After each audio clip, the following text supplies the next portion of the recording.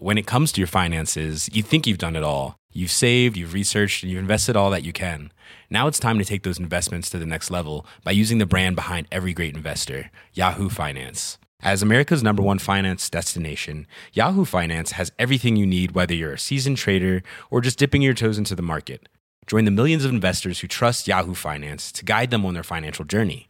For comprehensive financial news and analysis, visit yahoofinance.com, the #1 financial destination, yahoofinance.com. One size fits all seemed like a good idea for clothes. Nice dress. It's a t-shirt. Until you tried it on. Same goes for your healthcare.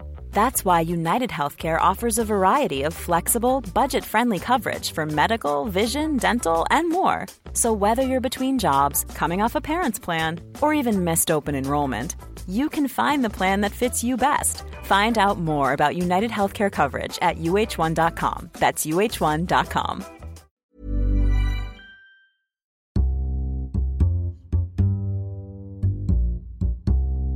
Hello and welcome to the Times Business Podcast. I'm Callum Jones. As ever, we're looking ahead to the coming week and discussing the biggest stories of recent days. This week, that means the European Central Bank's bond buying scheme, US and UK interest rates, and Christmas on the high street. To discuss all this, we're joined by Philip Aldrich, our economics editor, James Dean, our US business editor, and Deirdre Hipwell, our retail editor. First, the European Central Bank has opted to extend its quantitative easing scheme until December next year, but reduce monthly bond purchases from €80 billion to 60. Mario Draghi, the president of the ECB, left the door open to either boosting the size of the scheme or extending it further if the economic outlook becomes less favourable. Here's what he told reporters. As regards non-standard monetary policy measures, we will continue to make purchases under the asset purchase programme at the current monthly pace of €80 billion until the end of March 2017. From April 2017, our net asset purchases are intended to continue at a monthly pace of €60 billion until the end of December 2017, or beyond if necessary. Phil, let's start with you. What did you make of the announcement? Well, it was widely expected that they were going to do some kind of extension, so they pretty much had to because it was priced into the markets. They've got a difficult political balance to strike because Germany is quite keen to see the ECB, start to reduce the amount of quantitative easing and monetary support. But at the same time, there's all this political uncertainty in the year ahead, post-Brexit, post-Trump, etc. And obviously they're still well short of their inflation target. So the 60 billion is actually a slight reduction on the monthly acquisition of bonds that they're doing, which is 80 billion.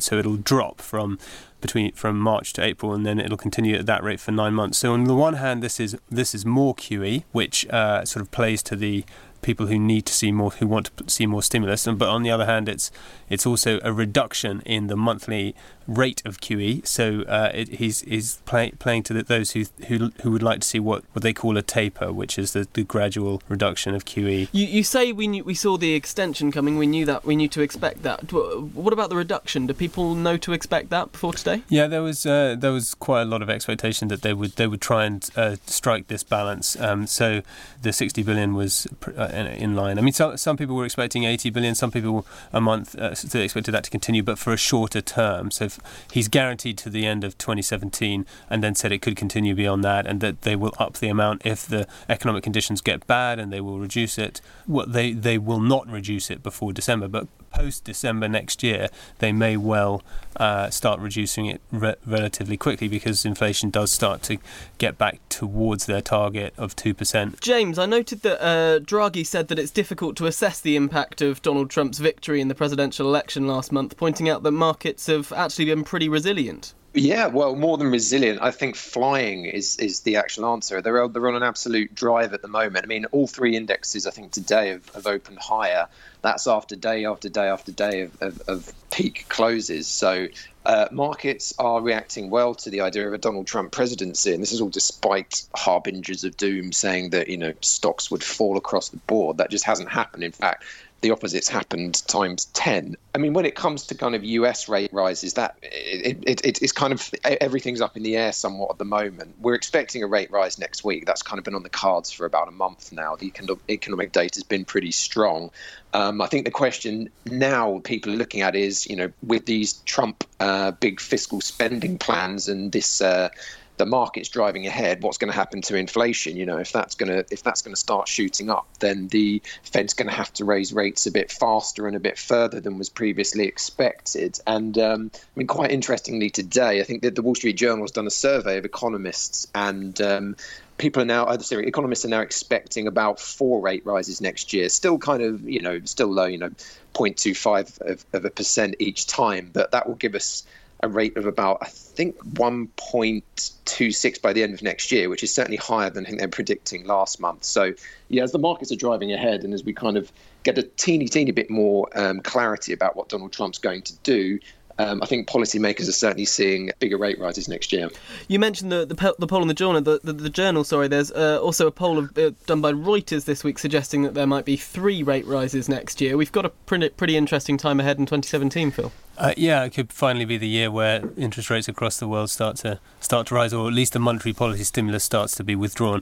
Clearly, with the exception of Europe, where it will continue at least until the end of next year. But there could be pressure on the Bank of England to raise rates at some point next year if inflation starts to pick up aggressively. At the moment, they have made it very clear that they have no intention of doing that. They would only be responding to a sort of a shock inflation surge. They're obviously still at the bank. I mean, the bank has got its rate decision next week as well, and it's not going to move. It'll stay at 0.25%, and quantitative easing will remain unchanged. That's pretty much guaranteed. But you could see policy moving up next year. The bank doesn't want to move policy up because it is worried about the dampening effects on the economy of Brexit and the jobs that may be lost, and it doesn't want to be tightening and making life more difficult for households when they're going to be facing higher level of inflation. So prices compared to wages are going to be going up, and if you jack up interest rates at the same time, there's less spending power, and a lot of our economic growth next year is based on the fact that consumers continue to spend at a reduced rate, which is why the economic forecasts are lower. If you kill off the consumers, then you'll get much slower growth. So they don't want to move, but they may have to, because if it gets, at the moment the 2% inflation target is going to be overshot by more than half a percentage point, and if it gets much beyond that, then they're going to have to respond. Obviously, next week's decision will push Mark Carney centre stage again. There was obviously a lot of noise around virtually everything he did in the wake of the vote to leave the European Union this summer. Is that noise sort of reducing? Is there less feedback on every little thing that he does now, or do you think he's still going to? His critics will still use it as an opportunity to have a bit of a go at him, and his champions will still have a go try to use the opportunity to lift him up? It feels like it's becoming a bit of a tired story, that one about Bank of England governor being not being impartial. We're quite a long way beyond the Brexit vote now, and it's really just about managing the economy. So we had a little bit this week with the governor, defending the bank against accusations that it has caused, inequalities to widen by cutting rates so low and having quantitative easing, which boosted asset prices and made the wealthy wealthier. But he's produced analysis which shows that the poorest 20% of incomes, they've actually benefited even more than others because they've kept their jobs, and the economy has worked better than it would have otherwise have done. So I feel like he's trying to shut that down, and also it's getting a bit of a tired topic. James, Janet Yellen will obviously be firmly in the spotlight next week when the Fed announces its decision. We know the incoming president's views on her. We can be pretty sure of her views on him. Her days are numbered, aren't they? Well, I think she's still expected to serve out her term. I don't think she's going to be leaving any sooner. I mean, since being elected, Donald Trump's been a lot quieter on the issue of her. I don't think he sees her as a priority at the moment. He's got to get his presidential cabinet together still hasn't picked a Secretary of State. So there's actually quite a lot to go on that. So I think, like Mark Carney, she's been given a bit of a breather over the last few weeks. But to be completely honest, I'm not sure if she cares about it too much. Mr. Trump is fairly scattergun with his beliefs about certain things, so you never know that in the next month or so he might be praising her. I mean, after she raised, she's expected, the FOMC is expected to raise rates on Wednesday next week. Mr. Trump may well praise her for doing so. We just don't know what he's going to do. So I think she's expected to serve out the rest of her term. She may come under a bit more pressure from the president. But what will be interesting is what happens with Mr. Trump's nominees for the Federal Open Market Committee, which we haven't heard much about yet.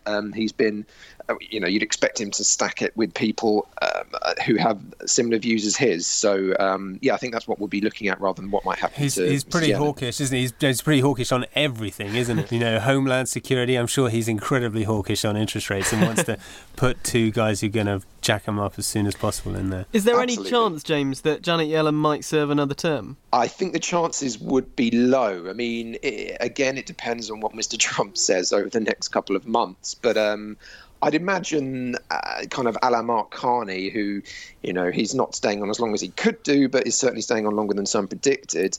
She, who knows, she may well. I think in all likelihood she'll serve out her term and then she'll be off.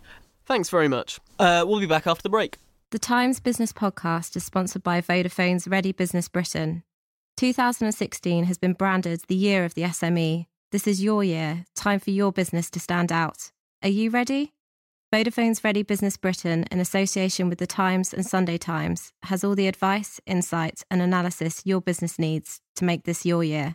Get ready. Visit readybusinessbritain.co.uk. Welcome back. December is always a crucial month in the retail sector. Before we inevitably discuss Christmas, Deirdre, we have results from Dixons Carphone in a few days' time. What are we expecting? I think they're probably going to report a good first half. What everyone will be interested is how they performed at Black Friday, because Black Friday is particularly important for them because they've got scale and their electronics, the whole Internet of Things is what they're all about. And they had a host of big deals which ran over quite an extended period of time. So I think people will be interested to see how their Black Friday has done, and also whether the sales were strong during the week or they were strong throughout the whole of November, because this week we had some data out from the British Retail Consortium which showed that although Black Friday was generally pretty good for most retailers in terms of driving sales, of course we never know if they actually make profits from all of these discounted sales, but that the spending was quite subdued at the beginning of November, so clearly consumers were just waiting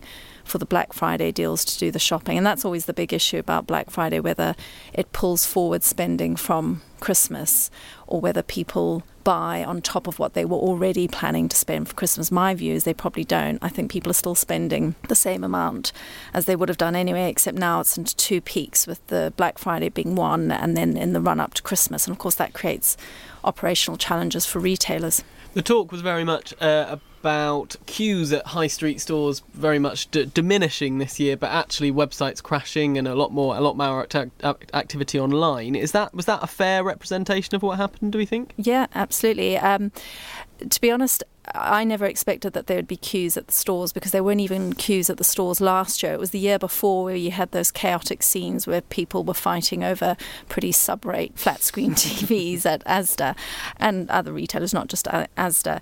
I think what retailers have been doing, a lot of them have been pushing their orders, their promotions onto online rather than in store, and spreading it out over a longer period to try and reduce the stress on their logistics system. So there would have been some offers in stores, but most of it was on online retailing. James, this is obviously a crucial period for retailers in the States as well. Oh, yeah. I mean, we've had Black Friday, we've had Cyber Monday already, and as expected, they broke records from previous years, pretty much in line with kind of strength in consumer spending over here. Obviously, consumer spending huge in the US. It's about 2/3 of the economy. All the data looking pretty positive. So Absolutely. Deirdre, we were discussing earlier the latest survey on Christmas ads, which suggests that John Lewis has come out on top looking alone at YouTube hits. But the retailers obviously invest a heck of a lot of money in these. Is there any evidence to suggest they're actually worth all those budgets? I don't know how you determine whether or not they were worth it, because obviously you have some retailers who'll score a hit with a pretty low budget ad, and then others who spend loads and it doesn't really come good. It's one of those things where you kind of, pretty much all the retailers, you kind of have to have a Christmas ad, because this is obviously a vital trading period, so you need to be advertising and I guess putting ideas into people's heads. Well, why don't you come here to buy your Christmas goods?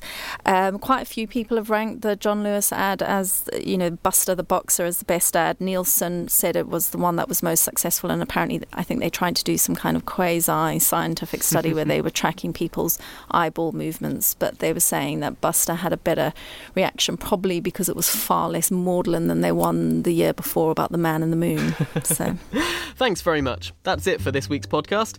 Robert Miller will be back in the chair next week, looking ahead to 2017. In the meantime, you can keep up to date with the latest developments at thetimes.co.uk and subscribe to our daily email briefings. Thanks to Phil, Deirdre and to James for joining us, to our producer David Maguire, and to you for listening. The Times Business Podcast is sponsored by Vodafone's Ready Business Britain. Planning for your next trip? Elevate your travel style with Quince. Quince has all the jet-setting essentials you'll want for your next getaway, like European linen, premium luggage options, buttery soft Italian leather bags, and so much more. And it's all priced at 50 to 80% less than similar brands. Plus, Quince only works with factories that use safe and ethical manufacturing practices. Pack your bags with high-quality essentials you'll be wearing for vacations to come with Quince. Go to quince.com/trip for free shipping and 365-day returns. When it comes to your finances, you think you've done it all. You've saved, you've researched, and you've invested all that you can. Now it's time to take those investments to the next level by using the brand behind every great investor, Yahoo Finance. As America's #1 finance destination, Yahoo Finance has everything you need, whether you're a seasoned trader or just dipping your toes into the market. Join the millions of investors who trust Yahoo Finance to guide them on their financial journey. For comprehensive financial news and analysis, visit yahoofinance.com, the #1 financial destination, yahoofinance.com.